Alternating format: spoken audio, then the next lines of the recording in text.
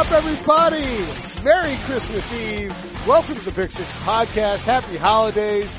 Week 16, mostly in the books. This is the CBS Sports Daily NFL Podcast. I am Will Brinson. I am your host. Joining me, as they always do on Sunday night, three guys who need no introduction, but I'm going to... Welcome to the party, pal! Welcome you to the party, pal. Ryan Wilson, what's going on? Ho, ho, ho. John Breech, happy holidays, pal. I am here to make sure you do not ketchup shame anyone and that you do not ruin Christmas for Sean by telling him about Santa Claus. And Sean, got some bad news. Santa Claus. He's not coming to your house. You know what? You're right, because the only thing I asked for this year is to beat you in fantasy, and that did not happen. Oh, wow. We'll get to that, of course. We don't want to do the entire podcast on that. This is the recap show. We recap the entire week. We will go game by game and handle Week 16's action, primarily, though, focused on the playoff picture and what it means. And unfortunately for Ryan Wilson, that means we take a detour right into your hellscape in New Orleans, where the Pittsburgh Steelers, thanks to a fake punt by Mike Tomlin, lose to the New Orleans Saints. They fall, and now they have to lie in the bed of poo-poo that they created by losing to the Raiders on the road and tying the Cleveland Browns early in the season in Week 1. They need Baker Mayfield to go into Baltimore and beat the Ravens, and they have to beat the Bengals in order to make the playoffs. What is your level of Scroogeness, and how much did this ruin Christmas for you, Ryan?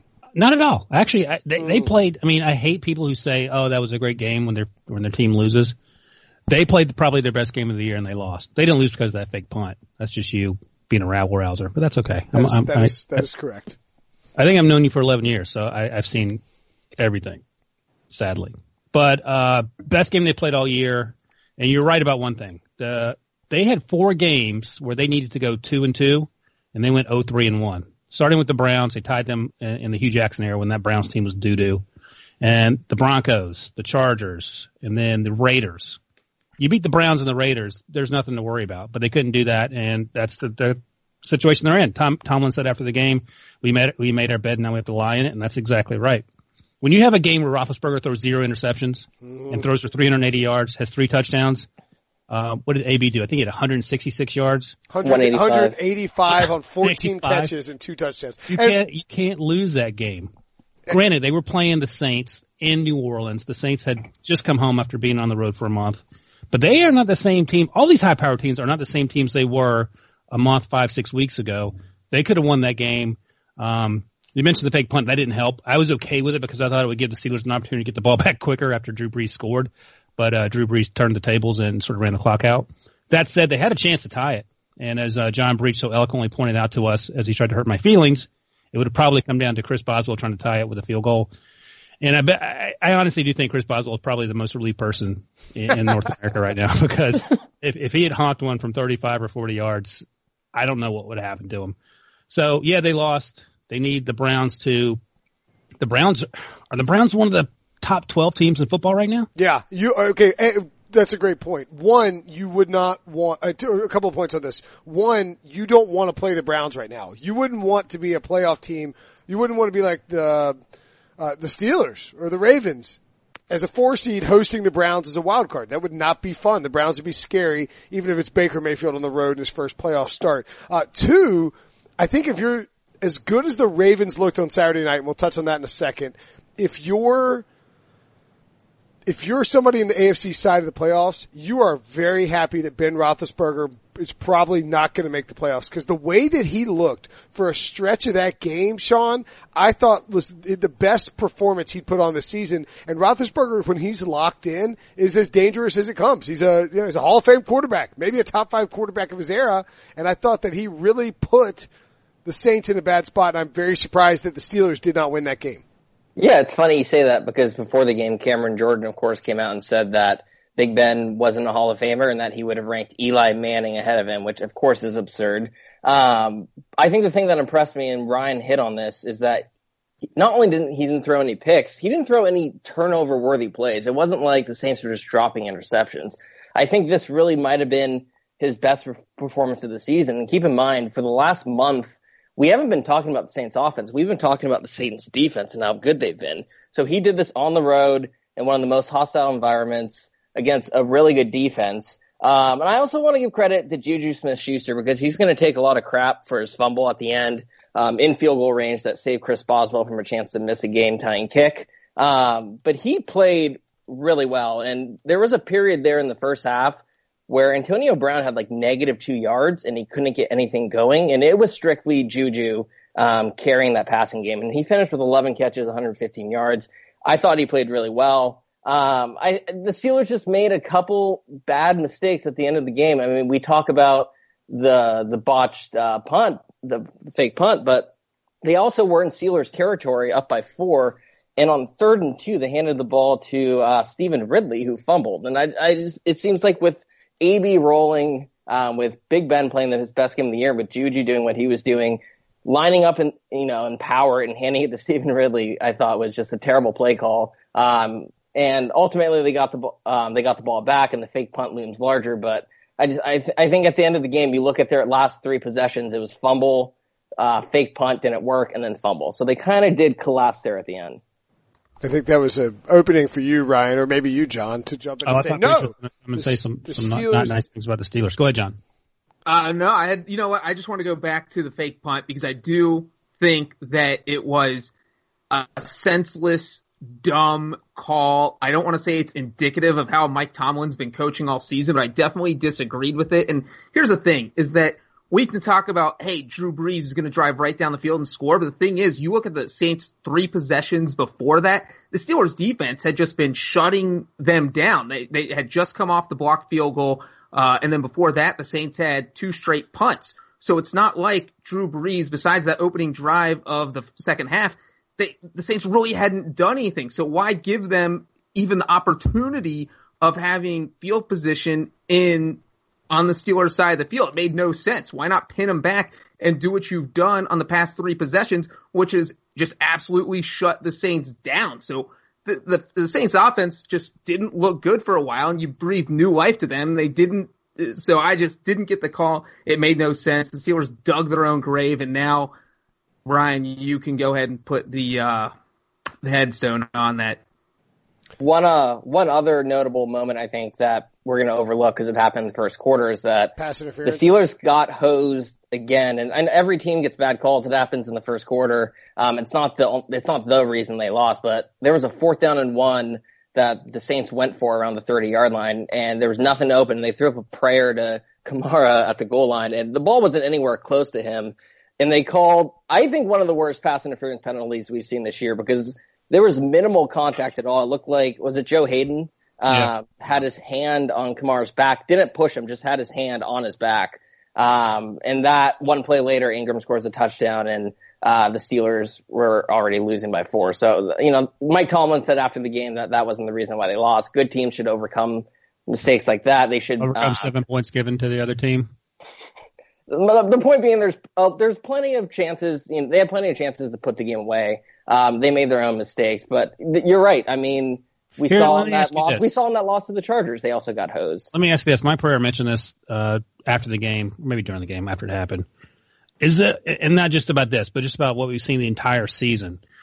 Are the officials over officiating the game? Because it feels like to me nothing chaps my ass more than when there's a ticky-tack hold on the backside of a play and the play goes the other direction and they call a holding and bring it back for no reason other than some numbnut whose job it is to stare at the left tackle decided he needs to throw the flag. What are we doing? Why are we making this about all these 65-year-old guys who have part-time jobs and have nothing better to do apparently than to sort of disrupt the flow of a game when the game seems to be going well? I may or may not still be angry about that false start touchdown in the San Diego game. I call him San Diego, as well as the play that Sean is just mentioning. I think that I'm looking for. That was almost your Taylor Twellman moment. What are we doing? What are we doing? Or as Sean likes to tweet, WYD guys, WYD. Is that what WYD means? That's an advertisement. To go to YouTube, I feel like I could probably be in the NBA. Anyway, so What was that? I was attempting to play What Are We Doing, and that was just an advertisement, so that was lame. But is it being over officiated? Because I feel like it is. Here's it. Like Gene Steratore pointed this out, and he posted a photo of the Joe Hayden thing. And I mean, like, Kamara wasn't going to come close to getting that ball, no matter who was near him or what was happening. You know, he said Joe Hayden did have a hand on the receiver prior to the ball being there, but he should not have been penalized. The contact did not affect the receiver. I think that the officials are too distracted by having too many things to watch out for. The rules have become so complex that they're trying to juggle like 25 different things at once and adjudicate all these different rules, and the result has been that they get it's been a thinned out of the quality in terms of the flags they throw on certain plays. We also have, you're able to see all these different replays and all of that. And so you end up, it's like, 20 years ago, that flag's thrown on Hayden. They're like, well, Jim, that's what happens in the National Football League. And they move on. And now it's like we get 65 replays and you realize that Hayden didn't do anything wrong. And there's just too much at stake to let this keep happening. You gotta have centralized replay and you gotta have the NFL step in and say, look, that's not a flag. We're not gonna allow that subjective in the moment reasoning to ruin this game. So do you think they should make like pass interference reviewable? I think that the NFL Central Command Office should look at the replay and buzz them and say, listen, that was clearly not pass interference. It's not even... I was just going to say I half agree with Brinson in that if a coach gets 2 challenges in the game, they should be able to challenge whatever they want. Let's not limit what they can challenge. If there's pass interference that deserves to be challenged, challenge it. There's no reason to have it. If they want to waste their challenge, like Mike Tomlin always does, that's fine, but let them challenge any play. That would be the difference or the change I would make.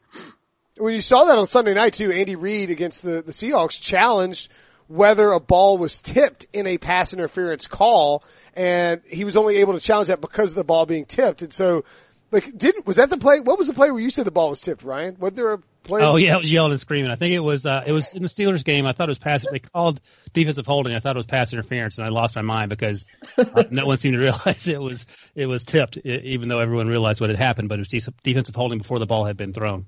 And that was one. Could Tomlin have challenged that, or could he not have? Well, I think I don't know to answer you, but I think the fact that it happened before. I didn't realize that Andy Reid could challenge whether the ball had been tipped, and that's the thing is there are certain rules that box in certain penalties where they can't be challenged, or certain situations where they can't be challenged, and it's very easy. The NHL does this. You can have centralized replay be able to swoop in and say, all right, we're not going to allow the game to be dictated by a loophole in the rules that prevents coaches from challenging stuff. Bang, here's what happened. We're going to go with that. I mean, it's just this. You make $11 billion a year, okay? Fix the freaking officiating. I'm fine with what Breech said, having not limiting challenges, because the whole idea with not challenging penalties originally is you shouldn't be challenging something subjective. But so many things in today's NFL are subjective, like the catch or does he have control going over the goal line? So I'm fine with that. My only concern is that I wouldn't want to add challenges or increase the amount of replays, because I'm with you. If they can centralize it and have a really snap decision, I'm all for that. But everything we've seen from the NFL suggests that they are not capable of handling something like that and executing it quickly. And I don't think I want more delays. But if I'm all for using, 2-year challenges on pass interference. I think that's fine. And let me say one other thing. I think it's possible that the quality of officiating is just kind of trying to adjust because it went down a little bit. I mean, 2018 was the mass exodus. Before the season started, we had 4 lead referees retire, which is unheard of because all these guys have been on the job for so long. So not only do we have 4 new referees taking over crews, but we have all these new rules that are trying to digest, especially this season, and that's just a recipe for disaster. And the NFL, it feels like, is telling them to enforce different rules every week, and nobody knows what to do. And now here we are with total chaos. Can we talk about the Saints real quick? Yes, of course. I thought they played really well. This is what I'll say, is I feel like Sean Payton could potentially do something that he did today, which was get a little bit too cute with Taysom Hill. He had Taysom Hill in the first quarter throwing a 40-yard bomb in the end zone that was picked off. And I'm fine with the little can't catch interceptions. I'm fine with the trickeration aspect, I guess. It feels like when you have Drew Brees, I don't know if I want a single snap where he's not, touching the ball. It seems like a little bit overkill. I don't really fully understand the Taysom Hill obsession, or just he really wants to make it work, it seems like. And it's been okay, I guess, but the one thing you can't do is have him actually, having designed passes. I'm fine with him running the ball, but come playoff time, the Bill Belichick used to have that rule where nobody but Brady throws the ball, and he ended up breaking that rule against the Ravens in that famous playoff game. But I think that should be a rule the Saints should adapt, which is nobody but Breeze is throwing the ball. It's a waste of a down. The Saints did look good on defense, fairly good on defense, right? Early on, and then I don't know what happened. I don't know. You mentioned Roethlisberger. Ben just got hot. I mean, Ben was dialed. Because that defense has been playing out of its mind. That's been a huge part of the reason that they've been so good. I still don't think they're at where they were 2 months ago or whenever they were red hot. They had up that 3 games in a row where they didn't play well on the road. They came home. I feel like they should have dominated that game after about 15 minutes, and they didn't. But again, maybe that's just Roethlisberger happening to have a lights out performance. But that said, they're going to be at home for the entirety of the playoffs, so maybe it doesn't matter.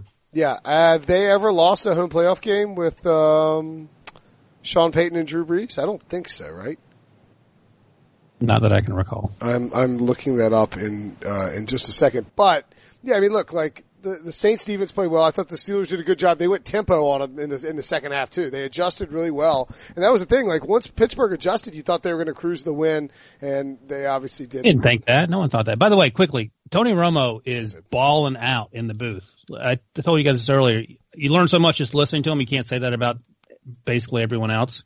But he pointed it out, and it made perfect sense. He said the Steelers need to quit blitzing Breeze, which is always dangerous. Rush 4. They were able to get a pass rush with 4, drop everyone else, and Breeze struggled. I don't know if that's a blueprint for everyone else. The Steelers defense is not great, but I wonder if that's what other people will try to do to frustrate. You're not going to frustrate him, but to make it more difficult for him to do what he likes to do with Michael Thomas and everybody else. Yeah, the Saints have never lost at home with Drew Brees and Sean Payton in the playoffs, which is pretty freaking impressive. The last time they had home field advantage in the playoffs, they was of course in 2009 when they went all the way to the Super Bowl and won the Super Bowl. The last home playoff game. Sean, what year were you born? I can't believe you don't know what year I was born. I don't know what year you were born. 1993. Come on. 92. But appreciate the. Sean was 1 year. What month were you born? September. You were. Oh my God. You were 4 months old the last time the Saints lost a home playoff game. I remember that game. January 1993. The 1992 season. January 1993. Randall Cunningham came in there and beat Bobby Hebert. Anyway, moving along. Bobby Hebert, get it right. I said it in a redneck voice. That's the joke. I'll try to cover Bobby Hebert. Anyway, moving along to the Ravens and the Chargers who played. The Ravens and the Browns will play next week. The Ravens, Ryan, look, I pointed out that they beat up on some bad defenses for 5 weeks in a row. They beat the living crap out of Phillip Rivers on Saturday night. That was as impressive victory as it gets. I was all in on the Chargers, heavily invested in both fantasy and personal reasons. Real life, and it nearly got ugly thanks to the Seahawks for winning and going over in parlay fashion on Sunday night. I don't know. I mean, I think the Ravens can make a run. Lamar Jackson's looking better. He's looking like he's throwing with more touch. They can pound the ball on you, and that defense is playing lights out. Yeah, they embarrassed Phillip Rivers. And, 3 days ago we were talking about this is the year that the Chargers are going to do it. This is Phillip Rivers' time and all that stuff.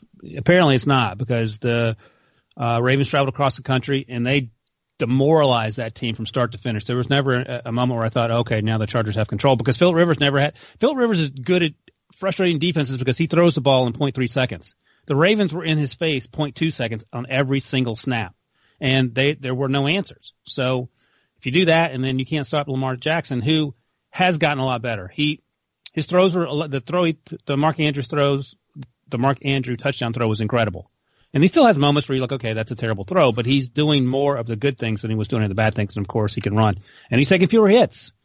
Breech watched that game too. I don't know if he had any different thoughts, but I feel like they can get hot. I mean, you talk about no one wants to face the Browns. No one wants to face the Ravens either. So maybe that game ends up being 3-3 or something. I definitely have some different thoughts just because I don't like agreeing with you all the time, even though I do like agreeing with you.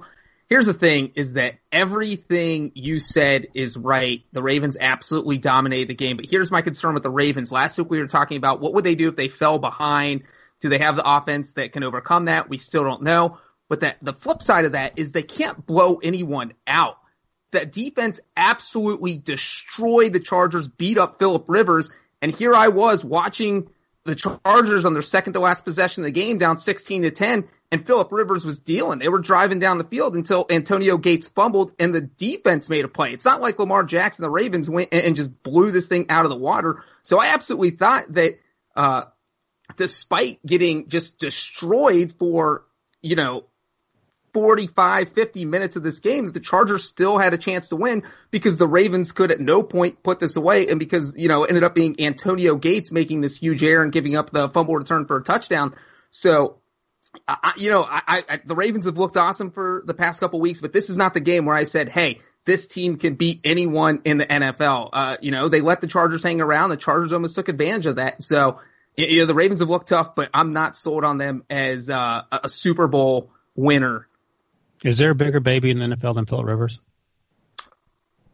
No. Sad. Except for maybe one of his babies. Maybe how about Roosevelt Nix, who decided to celebrate? He just doesn't know where the first down mark. Who decided to celebrate when he got a first down on a fake punt that Mike Tomlin stupidly called against the Saints in a loss that probably cost the Steelers their playoff berth. How about that? Well, I tell you this much: you'll never forget Rosie Nix. So maybe he made a name for himself. I'll never forget Phillip Rivers either. And you know what? Will Brinson branding techniques. Yeah, that's right. Just put it out there, see what happens. Do a daily podcast until people just can't get away from you. Look, this is on me. This Phillip Rivers thing. Of course, you would make this about yourself. Number one fan, Will Brinson. No. Look, yes, you are. Don't walk away from that. I'm not walking away from that. I'm Phillip Rivers' number one fan. I spent the entire week leading up to the Chiefs game pointing out that Rivers and the Chargers were going to poop their pants in a big spot. I messed up. I saw the wrong game. I bought into the Chargers after the Chiefs game and thought that they could handle the Ravens at home. What I should have realized, that was the pants pooping moment, was the Ravens, not the Chargers. I got tricked. It cost me a bunch of money because I faded the Chargers and then backed the Chargers this week. And so I apologize to everybody for misleading you in those spots. I failed you, and I would like to apologize. You know what else you did? Right. Is you put Phillip Rivers first on your MVP ballot. And then you also ranked Phillip Rivers first on your quarterback hot rankings. I told you I cursed him. Yeah, so I'm saying you went above and beyond to curse him. Well, yeah, you are the Roosevelt next to this podcast. Who would you rather be in a rematch? Because it looks like the Chargers and the Ravens are probably going to meet again. If the Ravens beat the Browns, the Ravens are in as the 4 seed. They win the AFC North. The Chargers are clinched as the 5 seed right now. If the Chiefs were to lose to the Raiders, which is highly unlikely, and the Chargers were to beat the Broncos in Denver, then the Chargers would be the 1 seed. But more than likely, Los Angeles will play Baltimore in Baltimore. What do you think the line will be for that game, Breech? I think the Ravens will be favored probably by 3 or 4 points, but I would absolutely take the Chargers because what I saw on Saturday is that the Ravens played their best game possible, the Chargers played their worst game possible, and the Chargers still could have won it in the final minutes. Rivers played like crap, and the Chargers were also beat up with Keenan Allen, his hip injury, Melvin Gordon coming back. He looked a little bit like they didn't want to give him too many carries. So, I mean, that's it. Ravens played their best, Chargers played their worst, and this was still a close game. I don't think the Chargers will play that bad again, and I would take them. Did the Chargers play their worst, though? I feel like they played. Phil Rivers, he hit the interception on the first play of the game, which he apparently likes to do now. But after that, he had no time to throw. So unless the offensive line is going to get better, I don't know magically how that fixes itself. Well, I mean, that first pass I felt like was pretty indicative of how he played. There was 5 or 6 passes where he was missing receivers. That could have been a touchdown on that interception on the first throw if he would have hit his receiver in stride. He underthrew him, and he had like 5 or 6 passes like that when he did have time to throw. And so I don't think we'll see a game like that from Phillip Rivers again. I think the Chargers are just overwhelmed for playing 2 crazy games where they had to get up against the Steelers and the Chiefs. And it's tough to do that 3 weeks in a row. And they had already gotten their playoff spot, so just they didn't have the oomph that they needed. They ain't going to Baltimore and winning. The Ravens get the ball first. They'll score on a 27-play drive, and the crowd will be so loud that Rivers will be, you won't be able to yell "dadgummit" at the referee, and you'll be able to hear him clearly. All right, on the NFC. All right, let's wrap up the chatter about the AFC wildcard. So, what we have right now, the AFC is nuts. Okay, so the Kansas City is the first seed. New England is the second seed. New England can get home field advantage if the Chiefs lose and the Patriots and to the Raiders and the Patriots beat the Jets at home. New England would jump to be the 1 seed because they have a head-to-head over Kansas City and over the they beat the Chargers too, right? Yeah, over the Chargers and Kansas City. Houston can jump to the 2 seed if Houston beats the Jaguars and if the Patriots lose to the Jets. That makes Sam Darnold very important. I don't think that'll happen. It's in Foxborough, but it could happen. Where it gets really dicey is with Indianapolis and Tennessee, who play in week 17 in Nashville, probably with Blaine Gabbert starting against Andrew Luck. The winner of that game, assuming there is no tie, is in the playoffs as the 6th seed. But if the Texans lose, the winner of that game would actually jump up and be the 3 seed ahead of Houston. And so that gets really interesting, and that's how things could shake out. If the Colts and the Titans were to tie and the Steelers win, the Steelers would actually get in as the 6th seed. So you have hope that way, Ryan. Who would you rather be right now, Sean? The Titans or the Colts? I mean, obviously the Colts. Andrew Luck against Blaine Gabbert. I mean, the game got flexed into primetime, right? It is flexed into Sunday Night Football. It's a good move. It's the only rational move. You have to do it, but I kind of feel like it's going to be a blowout. No? You're giving me Brinson's giving me looks. I mean, the Giants almost beat the Colts today in Indy. Yeah. The Titans. And this is in Nashville, that's right. Yeah, and but I mean, as much as we've ragged on Eli Manning, I think he's more dependable. He did not play terribly yesterday. He actually played pretty well. He played better than Marcus Mariota, you might be able to argue. Yes, it was the Redskins, but the Redskins defense isn't garbage.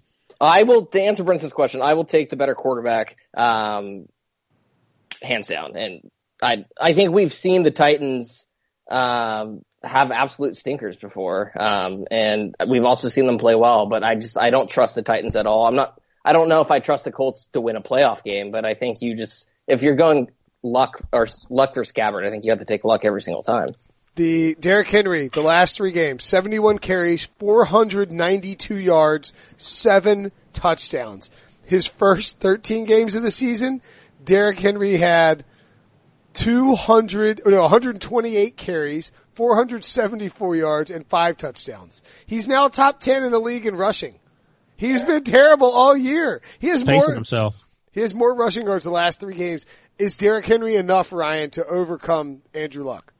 No, Sean's right. I don't think it's going to be a blowout. I think it'll be close for the reasons you sort of pointed out, that the Giants were up 14-0, then up 17-7.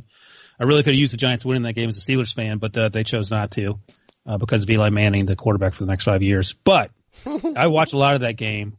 Andrew Luck he's an MVP candidate.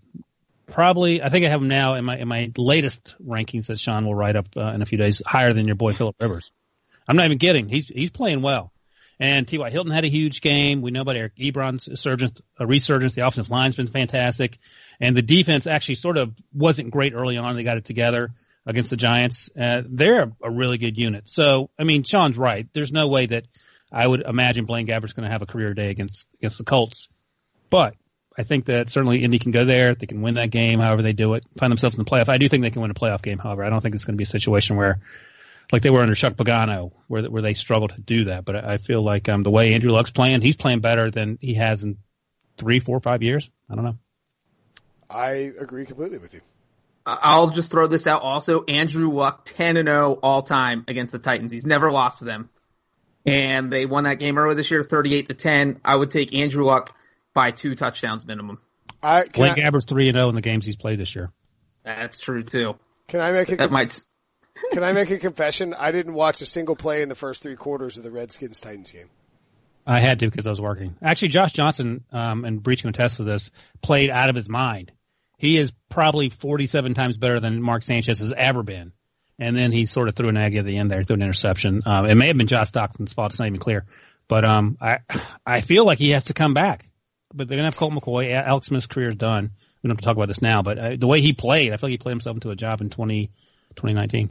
And we'll have to talk about how that hurts the San Diego Fleet also.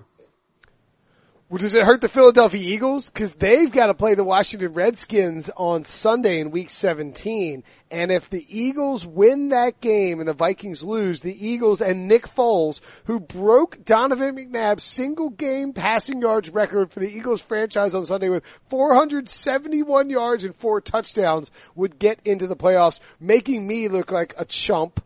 I would get dragged on Twitter. I will get absolutely dragged. You guys will love it. And if I don't take us to a commercial break right now, I will also probably get dragged by our bosses. So we're going to take a quick break and then we'll be right back. Robert Half research indicates 9 out of 10 hiring managers are having difficulty hiring. If you have open roles, chances are you're feeling this too. That's why you need Robert Half. Our specialized recruiting professionals engage with our proprietary AI to connect businesses of all sizes with highly skilled talent in finance and accounting, technology, marketing and creative, legal, and administrative and customer support. At Robert Half, we know talent. Visit roberthalf.com today. All right, Sean, so here's the question. Can the Bears take care of the Vikings and the Eagles take care of the Redskins to help launch Nick Foles into the playoffs? Yeah, I don't think the Bears will rest. Personally, I don't think there's any way the Rams slip up. And so today you had Akeem Hicks, you had a couple guys, Allen Robinson go down that kind of gave me a brief heart attack. But there's no way by winning that game today that they can sit their guys.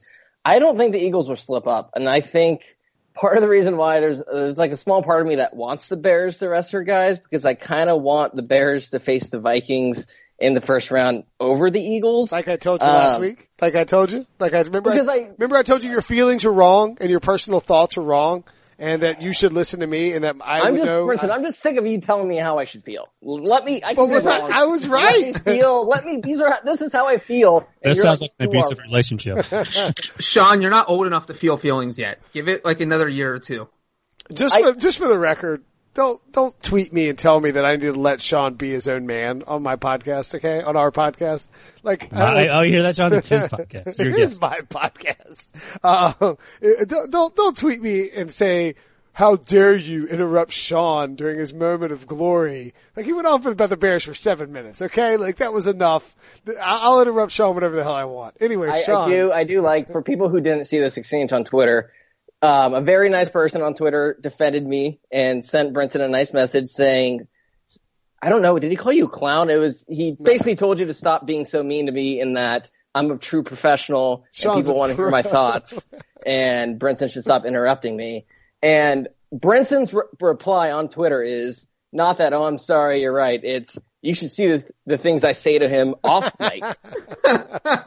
Someone tells Brinson he's being an a-hole, and Brinson says, oh, it's even worse what you don't hear. So I love that's what Brinson said. Classic Brinson. This is why the Eagles were scary. It's that you could kill them in the playoffs, but they also have Nick Foles, and you just don't know what version of Nick Foles you're going to get. This is a guy who just has two extremes. He's either the backup quarterback, or he's the Super Bowl MVP. In the last 2 weeks, he's been the Super Bowl MVP. At the beginning of the season, he was not that guy. So that's what's scary is, and I think it's also scary from the Eagles' perspective because I don't think you really know what you're going to get. I think he'll be fine against Washington, but if you were to get in a playoff game against a defense like the Bears, I would still feel comfortable the Bears would win that game, because I think the Bears defense is good enough to induce a full stinker, but the Texans defense has been pretty good and he played very well today. If the Eagles go on a Super Bowl run here with Foles, is there any chance we have a controversy with Wentz? And let me throw in this, is that he has a back thing. He just came off the ACL. I'm not saying I would pick Foles. Fractured wrist in college. We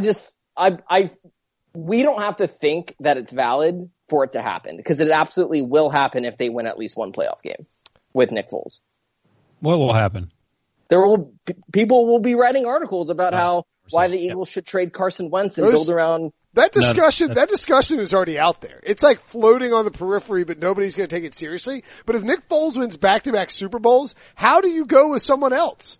How? Well, here's the thing. If you're an Eagles fan, you must be happy to have 2 Super Bowls no matter what. You could blow the team up and then trade for Mark Sanchez, and you should be okay with it. And if you win 2 Super Bowls with Nick Foles and you want to keep him and you want to trade Carson Wentz for 2 first-round picks, that's fine. I mean, I'm not going to say that's the worst idea ever because you're not winning the Super Bowl 3 years in a row, whoever the quarterback is. So, yeah, in that sense, that's fine. And that's a great story for Nick Foles, who will be the anti-Rosie Knicks.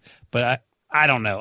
Anything short of that, I think you stick with the guy you drafted 2nd overall a couple years ago. If you told an Eagles fan when Wentz was drafted that they were going to win 2 Super Bowls, but without Wentz, they would care at all? No, they wouldn't at all. They would dump him in the toilet in a second. And so I don't think that if Nick Foles wins a Super Bowl this year, there is hands down, this is not a decision. You play Nick Foles until the wheels fall off the wagon, and you keep Carson Wentz because he's still under a cheap contract, so there's no harm done, and it seems like they're buddies, so I don't even think they would care. Actually, you roll with Foles until he can't roll anymore. And would the Bengals give up 2 first-round picks for Wentz? Would you do that? Is Andy Dalton still alive in this scenario? Sure. Then no, they're going to ride the Andy Dalton train at his $14 million a year contract until he retires from football. I think you can get 3 first-round picks for Wentz. If you get 3 first-round picks for Wentz and you can win with Nick Foles, I mean... Or if you win 2 Super Bowls, it doesn't matter. A lot matter. of health problems. Well, why don't they just...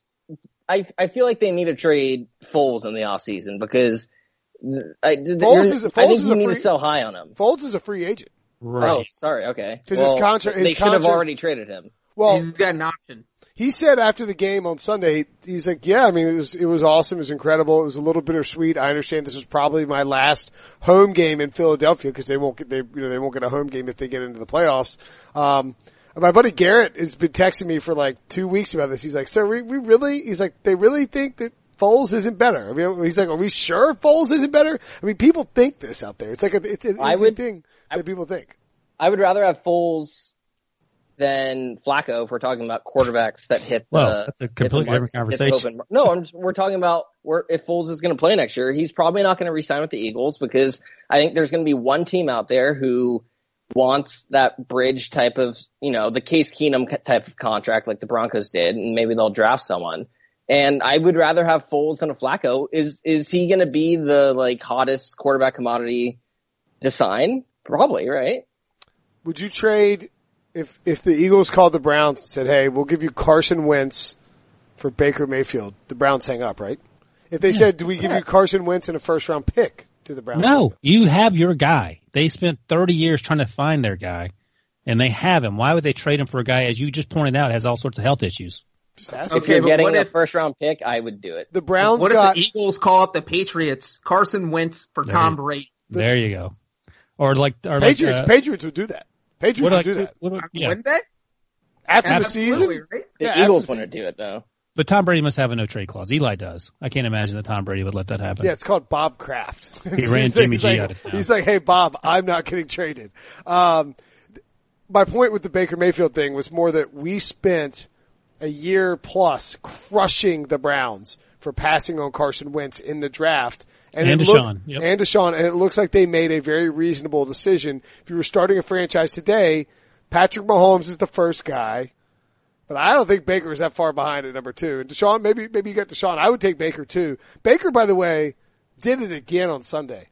Went out there, threw 3 touchdown passes, and as the game is wrapping up, after he throws this long pass to David Njoku, and Njoku gets down the 5-yard line, it kills the game. They take knees after that. As he's running down to get the ball and take knees, he runs past Hugh Jackson, and he slows down, and he turns, and he smiles at Hugh Jackson, and then he keeps jogging, and then he turns back around, he smiles a little bit more, and then he starts to walk away, and then he turns around and backpedals, and he's just backpedaling, grinning at Hugh Jackson the whole time, rubbing Hugh Jackson's face in it, reminding the Bengals and Hugh Jackson that they're a bunch of clowns, a bunch of losers, a bunch of frauds, and that Hugh is a traitor, and he deserves to be shattered into 1,000 pieces and sent into the wind with the Bengals franchise. Baker wins the day again. What do you think, John? Here's what I think is that I actually agree with everything you just said, even though you called the Bengals clowns, is if you have the quarterback of your rival clowning this guy. The Bengals are thinking about hiring Hugh Jackson as their head coach. The guy is the laughing stock of the NFL. He just got clowned on an NFL football field by a rookie quarterback. That is literally rock bottom. And yeah, twice.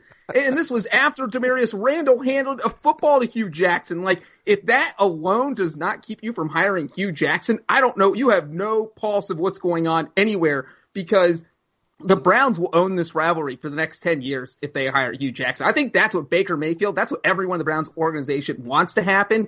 I mean, it was amazing. I'm glad the Browns kind of embarrassed them. I do hate that this game got close at the end. But I wanted the Browns to embarrass them. It's going to hopefully bring about more change in Cincinnati. I don't usually root for the Bengals to lose by 4 touchdowns, but that's what I wanted to see today. And this was best case scenario, was the Browns rolling to a win, Baker Mayfield looking awesome, clowning Hugh Jackson, and, just the Bengals looking like trash. So good for Baker Mayfield. The Browns made a smart move. I'm glad they're set for the next 10 years.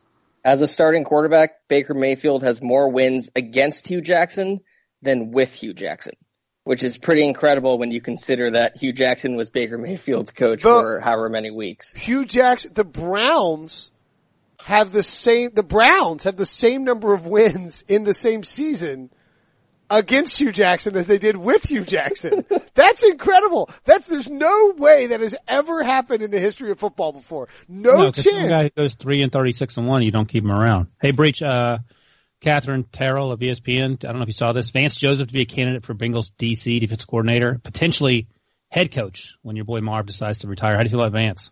I mean, all they do there is recycle coaches. The ownership, Mike Brown, he's going to hire familiar people. Vance Joseph is familiar. If Marvin Lewis stays, they'll bring him back in. It's going to be Marvin, Hugh, and Vance Joseph. And then Hugh or Vance, whoever's slightly more popular, which is like just mind-boggling. One of those two is likely going to be the head coach in the next 2 years. I don't even know what to say. I'm losing track of my thought. I'm so bent out of shape just thinking about it. But all bad ideas. None of these guys should be the Bengals head coach whenever Marvin's done. Mike Brown's going to go cheap, and I keep pointing this out to Lock and Fora. I think Mike Brown is going to go cheap and time the contract of the new coach with the CBA, so it ends when the CBA comes up, so that way he doesn't have to pay anybody. He's not going to want to pay any of his coaches when they're in a lockout. He's going to have no coaching staff, no overcharges for coaches. He's going to give Vance Joseph a 3-year deal or Hugh Jackson a 3-year deal and then not renew it going into the lockout. It's going to be hilarious. Yeah, the Browns have to beat the Ravens on Sunday for the Steelers to have a chance. We've covered that ad nauseum. Just wanted to bring it up a 10th time to remind Ryan about where he sits. And let me throw in one little nugget, since this is the only positive note on the Bengals all year. Joe Mixon ran for 68 yards, and somehow, some way, believe it or not, he is the first and only AFC running back that's gone over 1,000 yards this year. There's not been an AFC running back over 1,000, and the first one was Mixon, who plays for a dreadful team. And that's why Derrick Henry is in the top 10. That is why Derrick Henry is in the top 10. Philip Lindsay will cross over that tomorrow. Unless he fumbles on his first carry and breaks his ankle, and then I win my fantasy football game. I'm not rooting for that. That's Brinson. Last week it was admitting DUIs on scooters. This week it's wishing broken ankles upon rookies. I didn't admit to any sort of DUI. 36-year-old wishes 23-year-old breaks ankle. First of all, I'm 37. I should have let it slide. Second of all, I didn't admit to a Dewey. I said I drank a bunch of beer and rode a bird scooter. Third of all, did you know that you can get your own bird scooter? I didn't realize that. That's crazy. Yeah, there was an article about how it's cheaper to just own, if you actually use them, buy a bird. Buy it. Yeah, and then drive it. Then you could drive it around and just hop out. Here's my question though: I actually haven't ridden one of those things, even though I actually live in a city, unlike you. But I live in a city, clown. If you own one, is there a way to lock it? Like, what if I rode it to the gym? Like, that's the thing. Is there's no parking garage for it. So listen, the thing Sean, with renting it is that you can just leave it on the street and you don't have to worry about it. Sean, I don't have many rules in life. One of them is I don't answer scooter questions from millennials. That's one of my rules. No, I'm just kidding. I have no idea what the hell you do. But, Philip Lindsay will go over. Nick Chubb next week will likely go over. Derrick Henry next week will likely go over. Lamar Miller, if he is healthy, could go over. And you're right. There's only 6,000-yard running backs this year. Somehow Adrian Peterson is one of them. Who could have seen that coming? The other guys, Zeke Elliott, Todd Gurley, Saquon Barkley, Christian McCaffrey, top 4 rushers, all first-round picks. I think that's kind of interesting. Joe Mixon would have been one if he hadn't gotten in, done some terrible things in college. Sunday night's game was incredible. The Seahawks 38, Chiefs 31. Did this in any way, Sean, diminish Patrick Mahomes' standing as the clear-cut favorite to win MVP? No.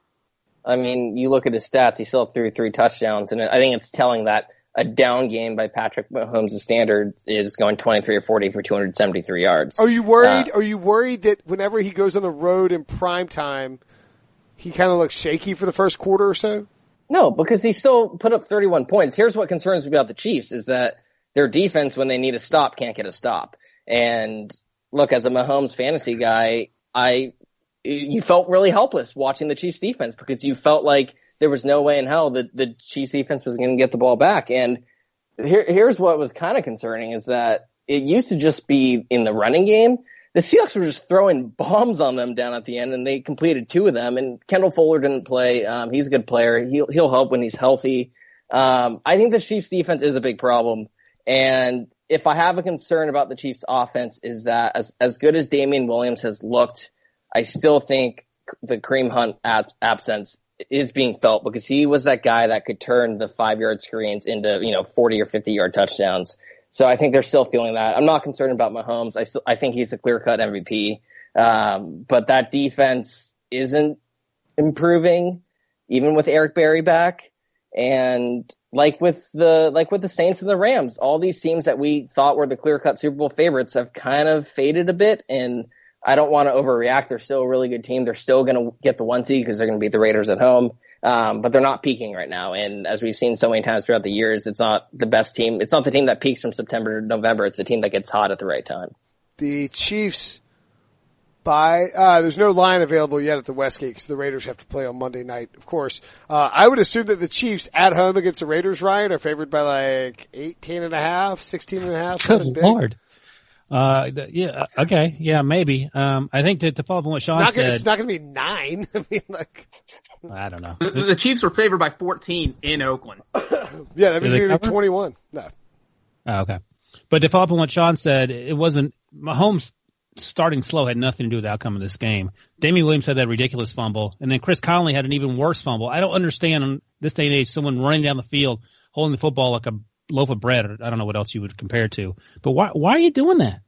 I don't understand. He gets knocked out, and that changes. So that's 2 turnovers there.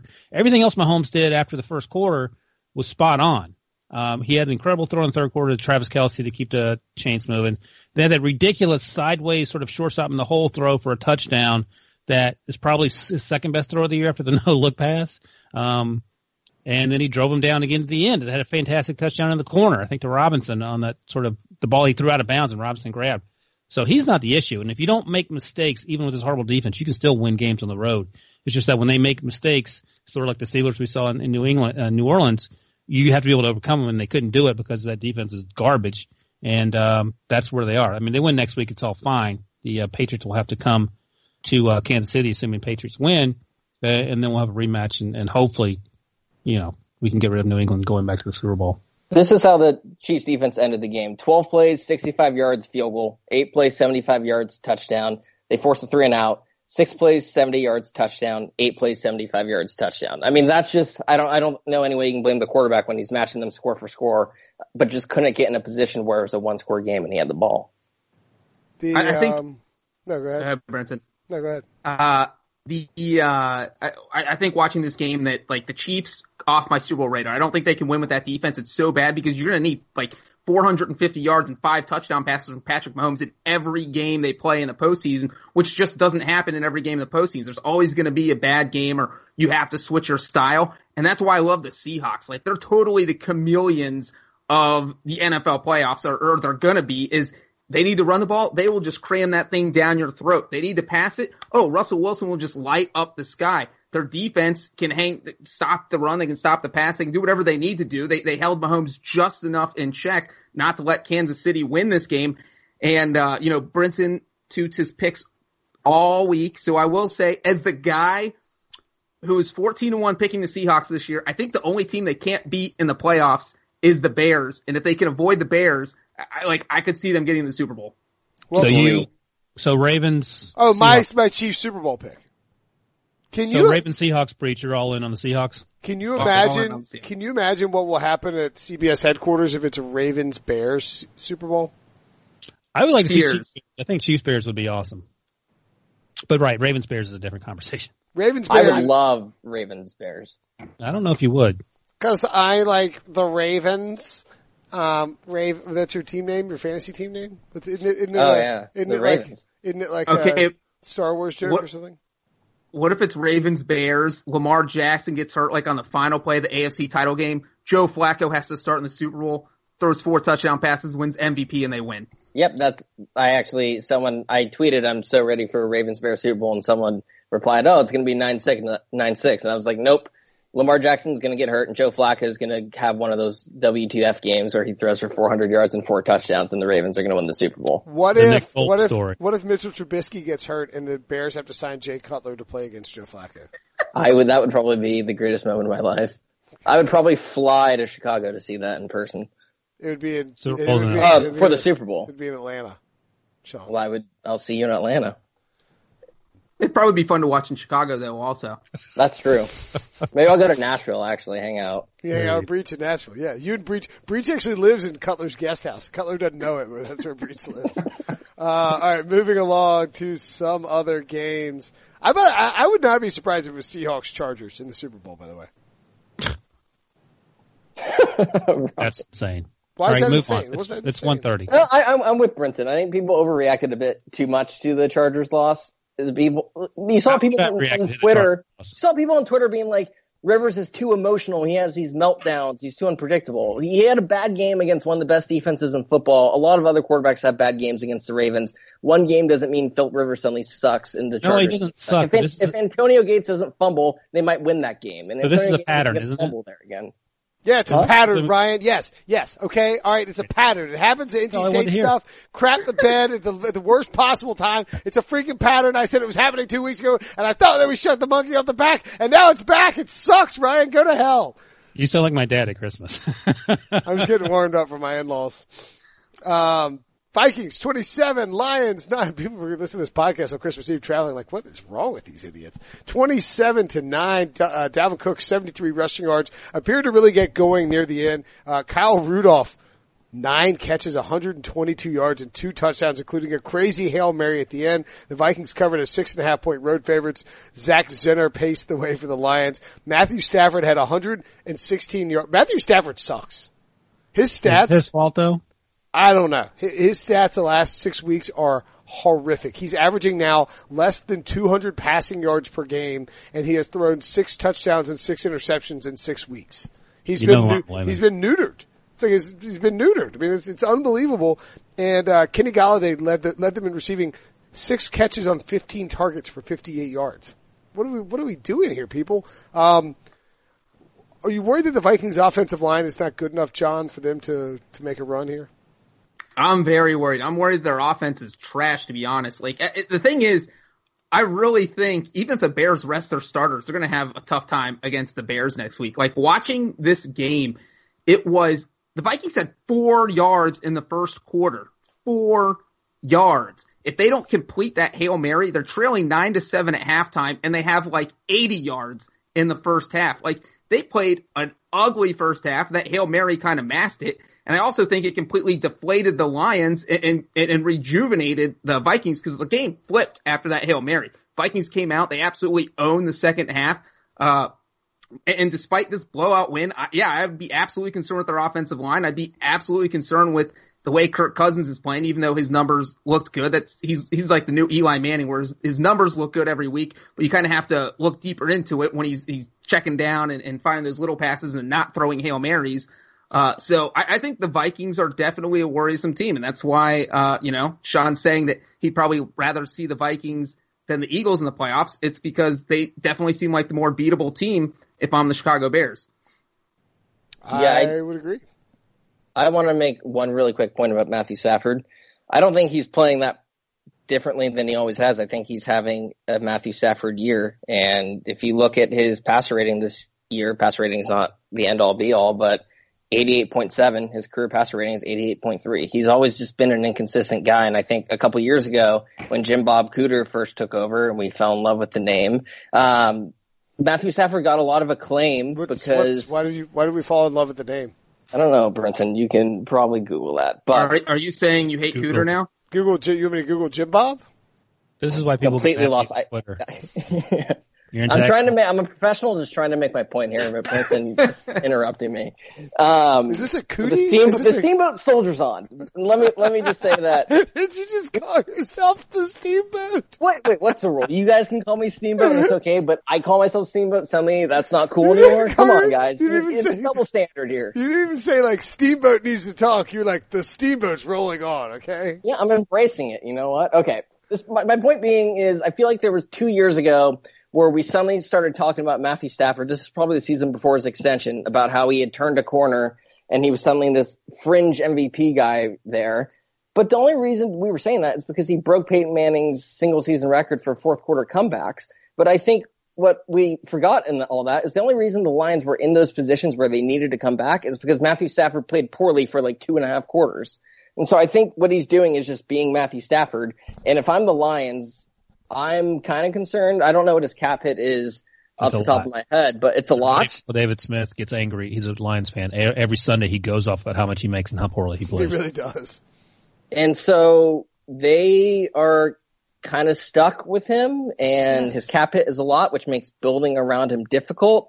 And as we all can see, they have a lot of holes on their roster. They're probably not going to keep Ziggy Ansah, and who is a pass rusher on that team? He's uncuttable until after 2020.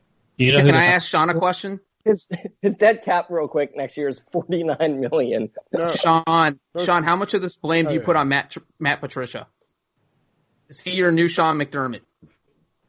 No, I don't think he's good, but I think Ryan just gave me a look. What? I said he's not good, okay? But I also think this team has problems, and I think even if Jim Caldwell, what say the last 2 years under Jim Caldwell? Okay, but I think I think even if Jim Caldwell had been here, I think we would have started to see the decline. So they would have gone from back. You trade Golden Tate. Patricia probably has a hand in that. So why are you so hard on Sean McDermott, but you're willing to give this hobo a pass? We don't have to rehash the Sean McDermott. We've talked about it a million times. I'm talking about Matt Patricia though, because he's. I don't think he's good, but I think the Lions have bigger problems than Matt Patricia. And the problem is they have a terrible roster, and they can't exactly solve it unless they hit on draft picks because they have a really expensive. Terrible roster the last 2 years. The Cardinals' roster wasn't terrible either, and Wilkes helped make it terrible with the decisions he made and the personnel he tried. I said Matt Patricia, not good. What more do you want from me? You said he wasn't the problem. John asked you if he was. I don't think he's the biggest problem facing the Lions. I think the biggest problem facing the Lions is they have a roster full of holes and they have an expensive quarterback, and I think they have to draft really well if they're going to have a chance to compete in the future. And they're also stuck in a really good division. Let me ask you this. If they had hired Sean McVay instead of Matt Patricia, would Matthew Stafford be better? Yes, because Sean McVay makes everyone look better, or Jared Goff look better. That should be the goal of the person you hire, I would imagine. But okay, fine. I'm fine with them if they fire Matt Patricia. I really am.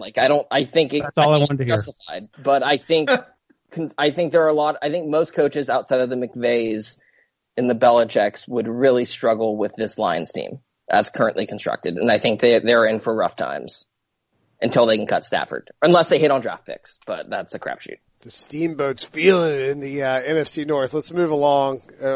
Jacksonville, Miami. Look, I'm just going to say this. Blake Bortles and Cody Kessler combined to go 17 of 23 for 145 yards. And the Jaguars won by 10 points. Adam Gase is getting fired. That's all. Anybody else? I feel like Adam Gase would do a better job with Matthew Stafford. I would much rather have Adam Gase than Matt Patricia. Okay. Nothing from Steamboat. Yeah. I mean, I like Adam Gase. Him and Cutler are bros, which means I'm by extension a bro. I would say that either Gase or Tannehill has to go, one or the other.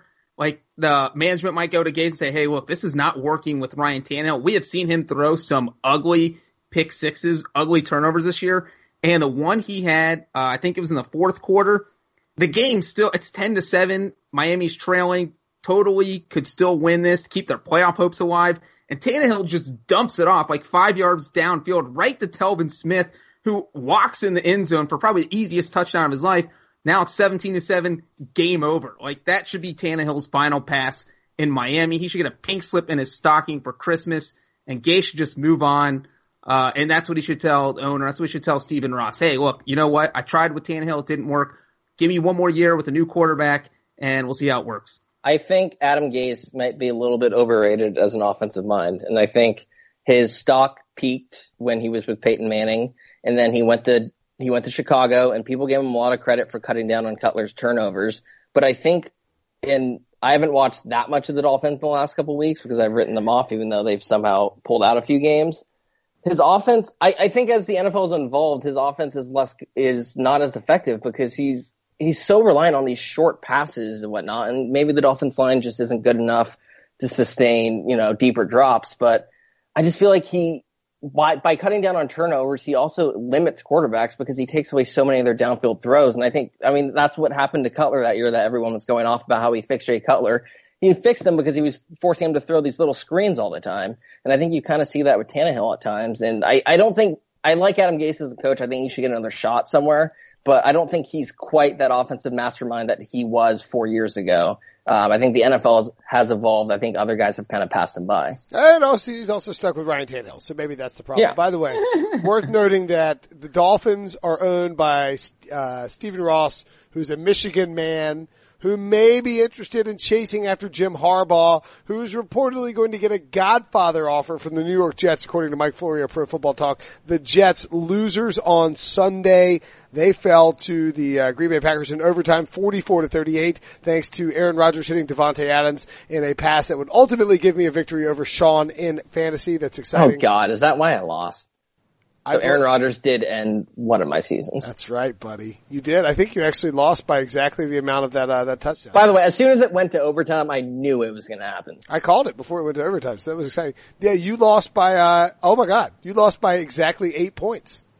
That's a reception, a first down, and a touchdown from Devontae Adams. How sad is that? Aaron Rodgers ended your season. No, I talked to the devil a couple weeks ago and I told him, give me the Bears win over the Packers. I'll suffer anything else. So, you know what? I'll take it. How'd you get Prisco's number? Whoa. Anyway, 44-38. Aaron Rodgers didn't look great. 37-55 for 442 yards and 2 touchdowns. Equanimeous St. Brown, the leading receiver, 5 catches, 94 yards. I'll tell you who did look great. Sam Darnold. 24-35, 341 yards, 3 touchdowns, winging it all over the place to my boy Robbie Anderson. 140 receiving yards and a TD. Chris Herndon going off too. I think this Jets job, like, if you fired Sean McDermott, Todd Bowles, and Adam Gase, 2 of the 3 are going to get fired this The whole AFC East. No, it's just funny that here we are. Belichick just hangs out, and it's a never-ending recycling. I think the Jets would by far be the most attractive job out of those 3 right now. Yeah. I mean, no one loves Josh Allen more than Sam Darnold, I would imagine. Nah. And as Breech pointed out, there's no quarterback. Sean, maybe. Sean likes him. Right. Yeah. Sean and his Bills fans that follow him on Twitter. Yeah, no, I think you're exactly right. Is Jim Harbaugh a good coach? Do we know if he is? I know what he did in San Francisco was impressive. I will give him that. But I don't think Michigan fans are necessarily blown away with what he's done. And is he a quarterbacks guy, or is he just sort of a guy who takes his shirt off at practice and gets guys pumped up to play? Like, I don't know. I have a hard time telling. He's never stayed anywhere longer than 4 years, which is a red flag of people being able to get along with him. He's more of a college coach, it feels like. I think he does do good stuff with quarterbacks. I mean, he turned Andrew Luck into a really good quarterback. Colin Kaepernick. He changed Alex Smith. Changed Alex Smith's career, exactly. Hadn't done anything at Michigan. I don't know that he's really had the personnel there to do anything. Although Shea Patterson was pretty good this year, I think, for stretches. Ryan's a draft guy. You would know. He's coming back next year, too. He is coming back next year. So maybe this is not the year for Jim Harbaugh. I mean, Urban Meyer's finally gone. Maybe this is not the year for Jim Harbaugh to make a leap. Urban Meyer's going to be the AD. It's just an AD. So you may have been right. That's all I'm saying. Yeah. Wow. You're healthy enough to be an assistant AD, but not to coach football. That's crazy, Urban.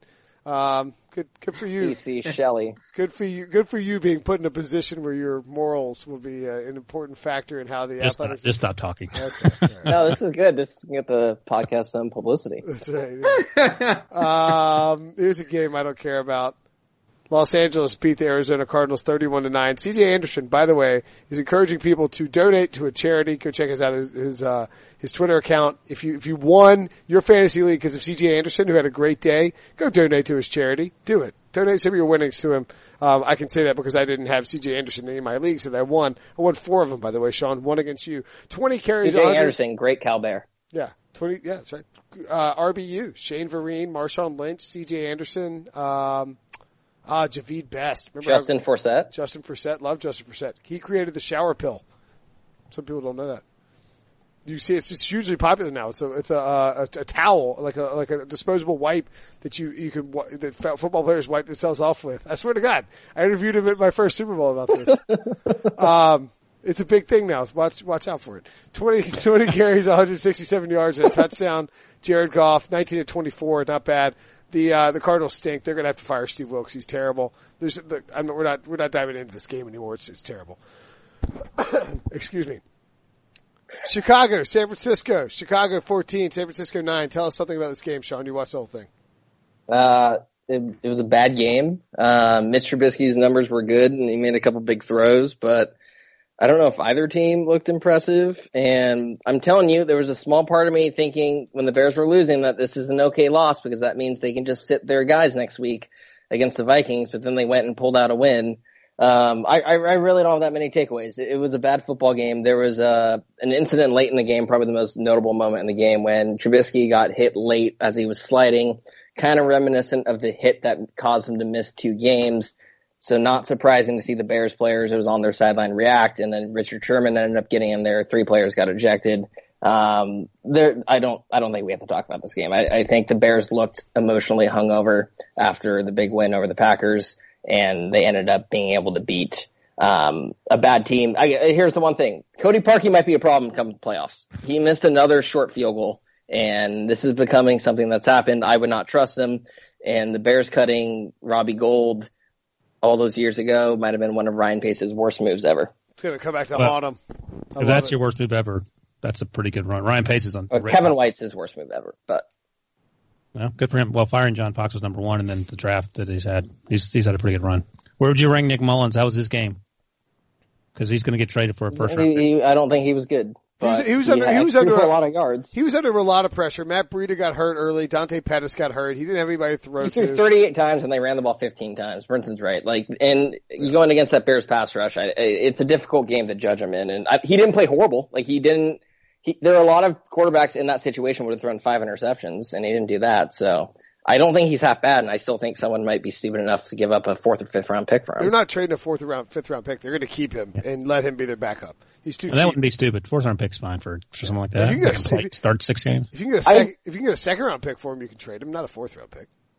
Is Nick Mullins better than Jimmy Garoppolo? I'm not saying he would start, but is he better than Jimmy Garoppolo? I mean, what if the 49ers had won this game, they'd be going into week 17 against the Rams with a chance to even have the exact same record as last year with basically the same way that they closed out last year. People fawning all over Nick Mullins instead of Jimmy Garoppolo. But no, he is not better. Jimmy Garoppolo is better. And better looking, I might add, too. He's handsome. He's damn handsome. The Buffalo Bills lost to the New England Patriots by 12. They did cover, Sean McDermott, cover master, thanks to a long touchdown pass from Josh Allen. To Zay Jones, ECU, North Carolina native. Love me some Zay Jones. Did Sean tweet out that clip of the touchdown pass? No, he didn't. No, Sean, that doesn't fit my narrative. Yeah, Sean's got a narrative against Josh Allen. He's just trying Steamboat narrative. Yep. I'm over that narrative. Sean has Tom Brady on his fantasy team, though, and he went 13 of 24 for 126 yards, 1 touchdown, and 2 picks for a 48.3 passer rating. That's and was taken out. How come you didn't tweet out any pictures of Tom Brady throwing crap balls all over the place? Because it doesn't fit Answer my that narrative. one, Sean.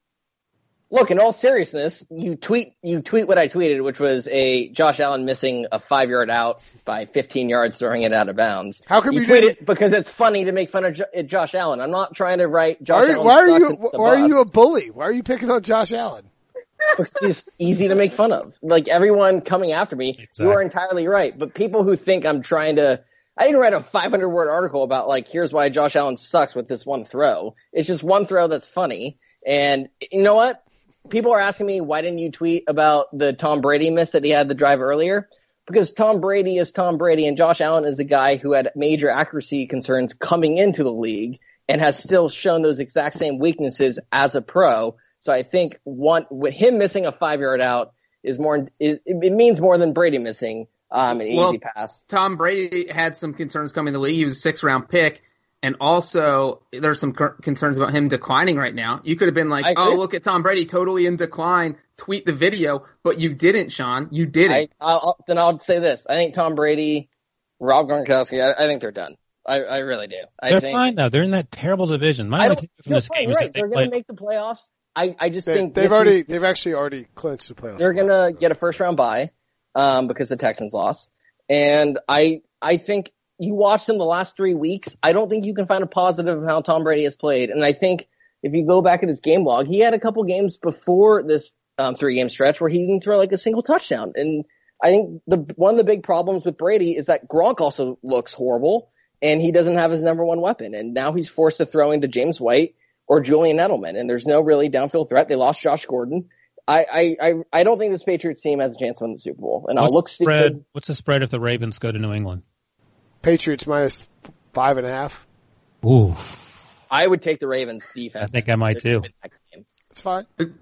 So do you think Belichick is pretty aware that how fast his team is fading, how fast Brady and Gronk, I mean, he tried to trade Gronk, so we know that, right? I mean, and we saw Jason Lockenford, JLC's report from Sunday morning saying that the front office, some of these guys might be looking at their way out. You know what I want to see Bill Belichick do? I want to see him leave New England after this year and go coach the Browns. That's it. I'm putting it out there right now. Belichick to the Browns. And I think he was angry about, reportedly angry that he had to trade Jimmy GQ. He didn't want to trade him.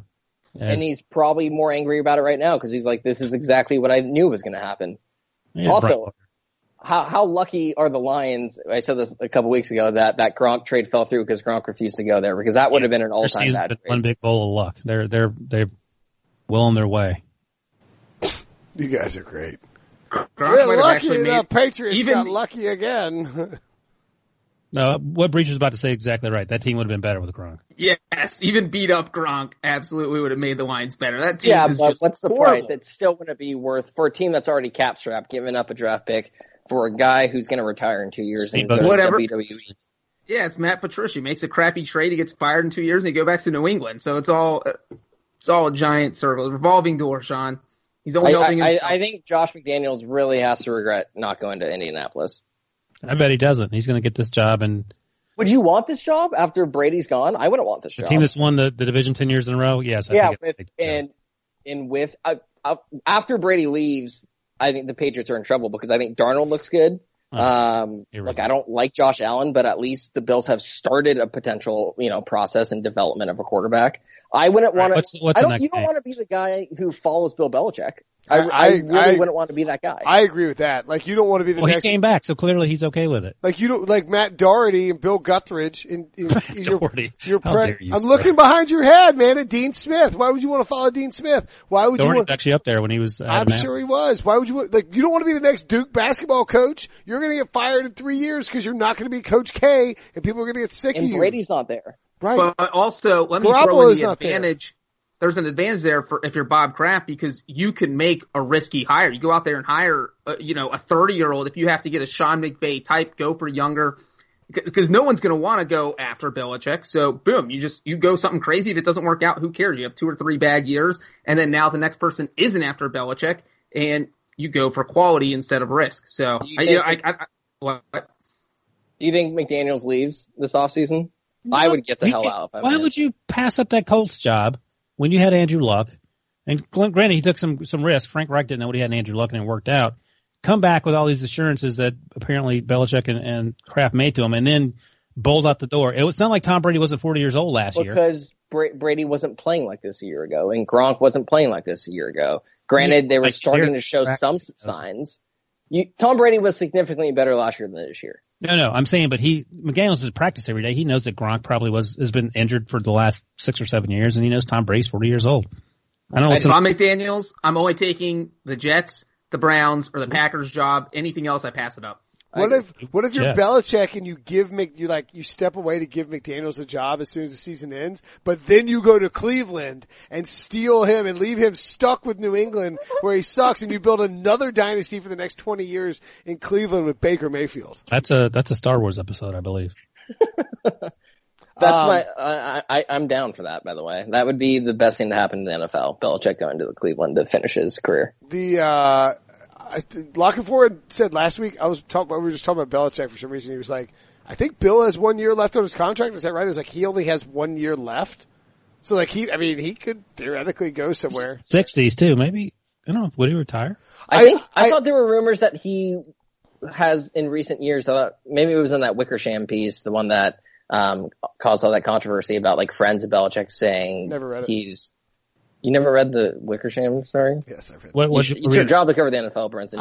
He doesn't want to coach to 70. I was working the morning it came out. I wrote 9 stories about it. Yeah. He didn't want to coach to 70. By the way, of course I read the Wickersham piece. It's great. That's Seth Wickersham for those who don't know. Sean only name drops last names for his ESPN friends. I do not know Seth Wickersham for the record. He's a good dude. I do. I know. Wow. So Wickersham's awesome. That played out badly for you. Can we please, for the love of God, I have to work in 45 minutes. I'm trying to drag this out. It's Christmas Eve. It is Christmas Eve. What did you get your kids for Christmas, Ryan? My wife handles all the shopping. A lot of Legos, I know that, and got my oldest son a rock climbing harness because he's really into rock climbing. So there you go. I'm a great dad. Thank you. By the way, in this Patriots game, worth noting that the 7 people had a rushing attempt, including Brian Hoyer, who took knees. I will say that if the Patriots are going to get the bye, they're going to have 2 weeks. People are going to expect them to fold like a lawn chair in that first playoff game because Gronk and Brady aren't ready. 2 weeks off, those guys are going to come out lights out early on. It's going to make me so angry. I'm so tired of this. That's why I'm angry at the rest of that division for being terrible for 20 years now. They're going to definitely win at least one playoff game. Yep. They can run the ball. I'll give them that. Sony Michel ran the ball well today. Tom Brady will be fine. Brinson is – Gronk may not be, but it won't matter. I believe we only have 1 game left, and we're not going to talk. Wait, one more thing on the Patriots. Think about it. They lost Josh Gordon on Friday out of the blue, had no clue it was going up against a very, very good Bills defense. I mean, as bad as the Bills have been, their defense has been great, and they just crammed the ball down the throat. Belichick didn't even care. He said, we're going to hand it off 40 times, and we're going to run for 700 yards, and that's basically what they did.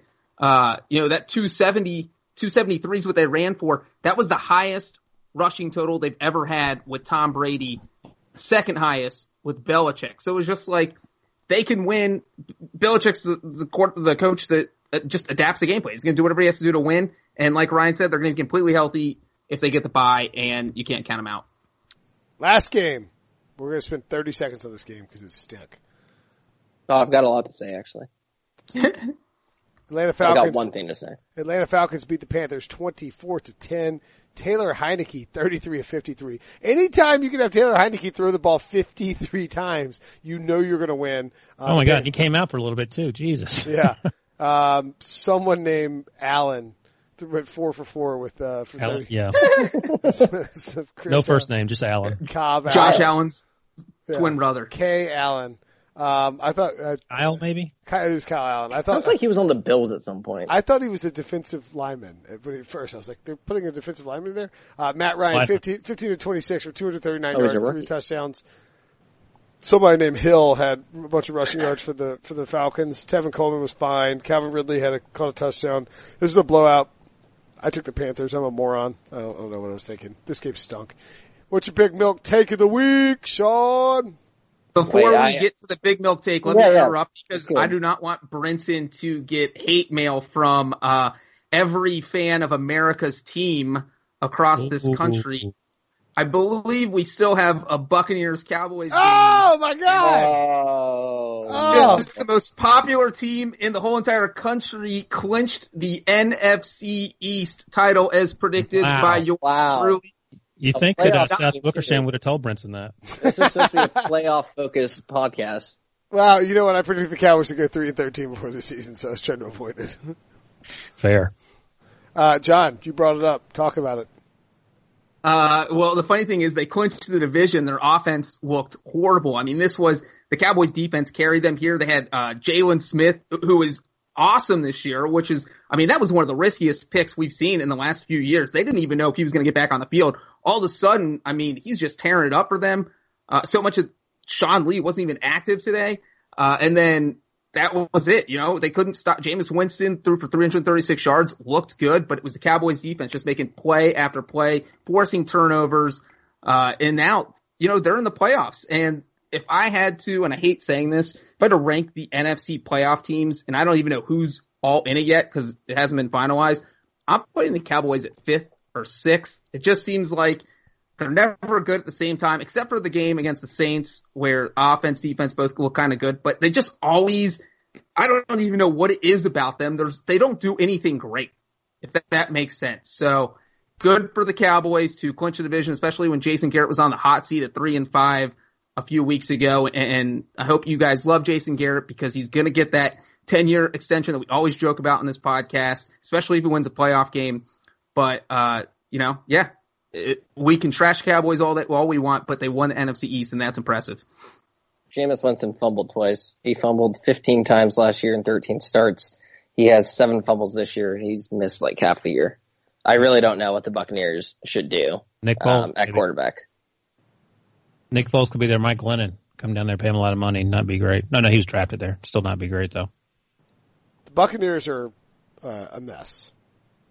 Yep, that's right. How do they manage to cover this game? That's so annoying. A garbage Mike Evans touchdown pass. Jameis stinks. Hell yeah. Ryan Fitzpatrick was Come around. I've been there. Jameis stinks. I blasted Jameis coming out. I was there before you were. I said he was going to throw 30. Well, I wasn't born yet, so you can't hold that against me. When Jameis was drafted in 20. I said he was going to throw 30 picks as a rookie, and the GM. I remember this actually. I'm pretty sure that Jason Light, the GM, made fun of me after the season in a inconspicuous way. Where he's like, "Who knows? Some people thought he might throw 30 picks." And that's fine. And both those Jameis fumbles, besides the one that was returned for a touchdown, the other one the Cowboys recovered at the 4-yard line. So that literally, he gift wrapped Merry Christmas, Dallas. He gift wrapped 14 points for the Cowboys right there. And how crazy is it that the state of Florida has like the 3 worst quarterback situations in the entire NFL? Let's just cut off the panhandle, push it out into the Caribbean and forget about it. This is just ugly. We should do that anyway, irrespective of the quarterback situation. Just in Florida. Sean dropping some geography on us. I like that. Yeah. All right, Sean. The big milk take of the week. Oh, real quick, I want to give a quick shout out to one of my best friends back home, Jack Jacobs, who beat me in the fantasy championship. He's down by 0.8 points and he has Jared Cook tomorrow or tonight. There's 0 chance Jared Cook could go for less than 8 yards in a game. It's happened 8 times in his career in games he started, so there's no chance it'll happen. Is this Congratulations. Is this a take or is this an elaborate jinx? This is me praying to the football gods to pull out a miracle. There's no chance Jared Cook could possibly go for less than 8 yards in the game for the 9th time in his career in games that he started. No chance at all. Just want to congratulate, and it's a tough loss for me. What would your reaction be if Jared Cook caught a 15-yard pass and then fumbled and pulled his hamstring? I would be happy. It's a pulled hamstring. God! Wait, you said you wanted Philip Lindsay to break his ankle. A pulled hamstring? I don't want Jared anything. Cook will be ready for next year. The Raiders aren't doing anything. Oh my God! Absolutely, a pulled hamstring? What would your reaction be if Jared Cook was walking out of the warm-ups and slipped on the concrete in Oakland and broke his leg? I would be saddened for the player because they're human beings, but at the same time, it's not like I wouldn't enjoy my fantasy championship. But I wouldn't be happy about the way I'd win there, but would I take it? Probably. Look, you advocated for Phil Lindsay breaking his ankle well before we entered this realm. So I feel okay saying I would feel bad about it, but I would take it. Look, folks. Comma. If Jared Cook goes down tomorrow walking in for warm-ups, find out where Sean is. He's probably We've got the soundbite. Yeah. I'll be on the road, so I'll be on the move. Good luck finding me suckers. What'd you get your dad Ryan for Christmas? I have to check with my wife. I'm not sure. No. I mean, Sean, what did you get your father, Ryan Wilson, for Christmas? Oh, I have a shirt that I've had since last Yeah, where is that? October. Forgot about it. Well, we were supposed to have an NFL summit, and that never happened, and it's sitting in my closet. Is 90 minutes too long for this podcast? Yeah, it's 7 o'clock my time. I think we're done at 10. Is our Christmas present Pick Six Podcast T-shirt? Yes. I haven't seen that in my mail yet. I'm working on it. We will get them for you. I promise. You guys are the Well, best. that's better than the previous version of this podcast where Brinson promised every listener cans of beer. That's true. And then it was too. I've heard you got the hookups now. I'm getting a case of ketchup from Hunt's, and I'm going to donate it to a local elementary school if that's a legal thing that you could do. Good. You close on spread sugar to kids who don't need all that sugar. Ketchup, Good on you, remember, Brinson. Hashtag ketchup sucks. Hashtag F ketchup. All right, guys. That should have been your big milk take of the week, is that ketchup sucks. Let's get out of here for this 90 minutes. Mustard is better on fries than ketchup. There's my big milk take of the week. And hash browns. All Ranch. Potatoes. Just get ranch. Just go with ranch. Oh, ranch is number one, but mustard number two. Right. Hey guys, what are we doing? Ryan has to work in 6 hours. Kill myself. I assume every listener is asking that same question. My Christmas present to myself is suicide because I can't take this anymore. Jesus. All right. We're going to pull that clip. Merry Christmas, everybody. We'll talk to you again before the new year. I'll be back on Tuesday with Brady Quinn. We'll have an episode on Christmas, so if you listen to this 90 minute while you're traveling, make sure to subscribe and rate and review. Talk to you guys next week.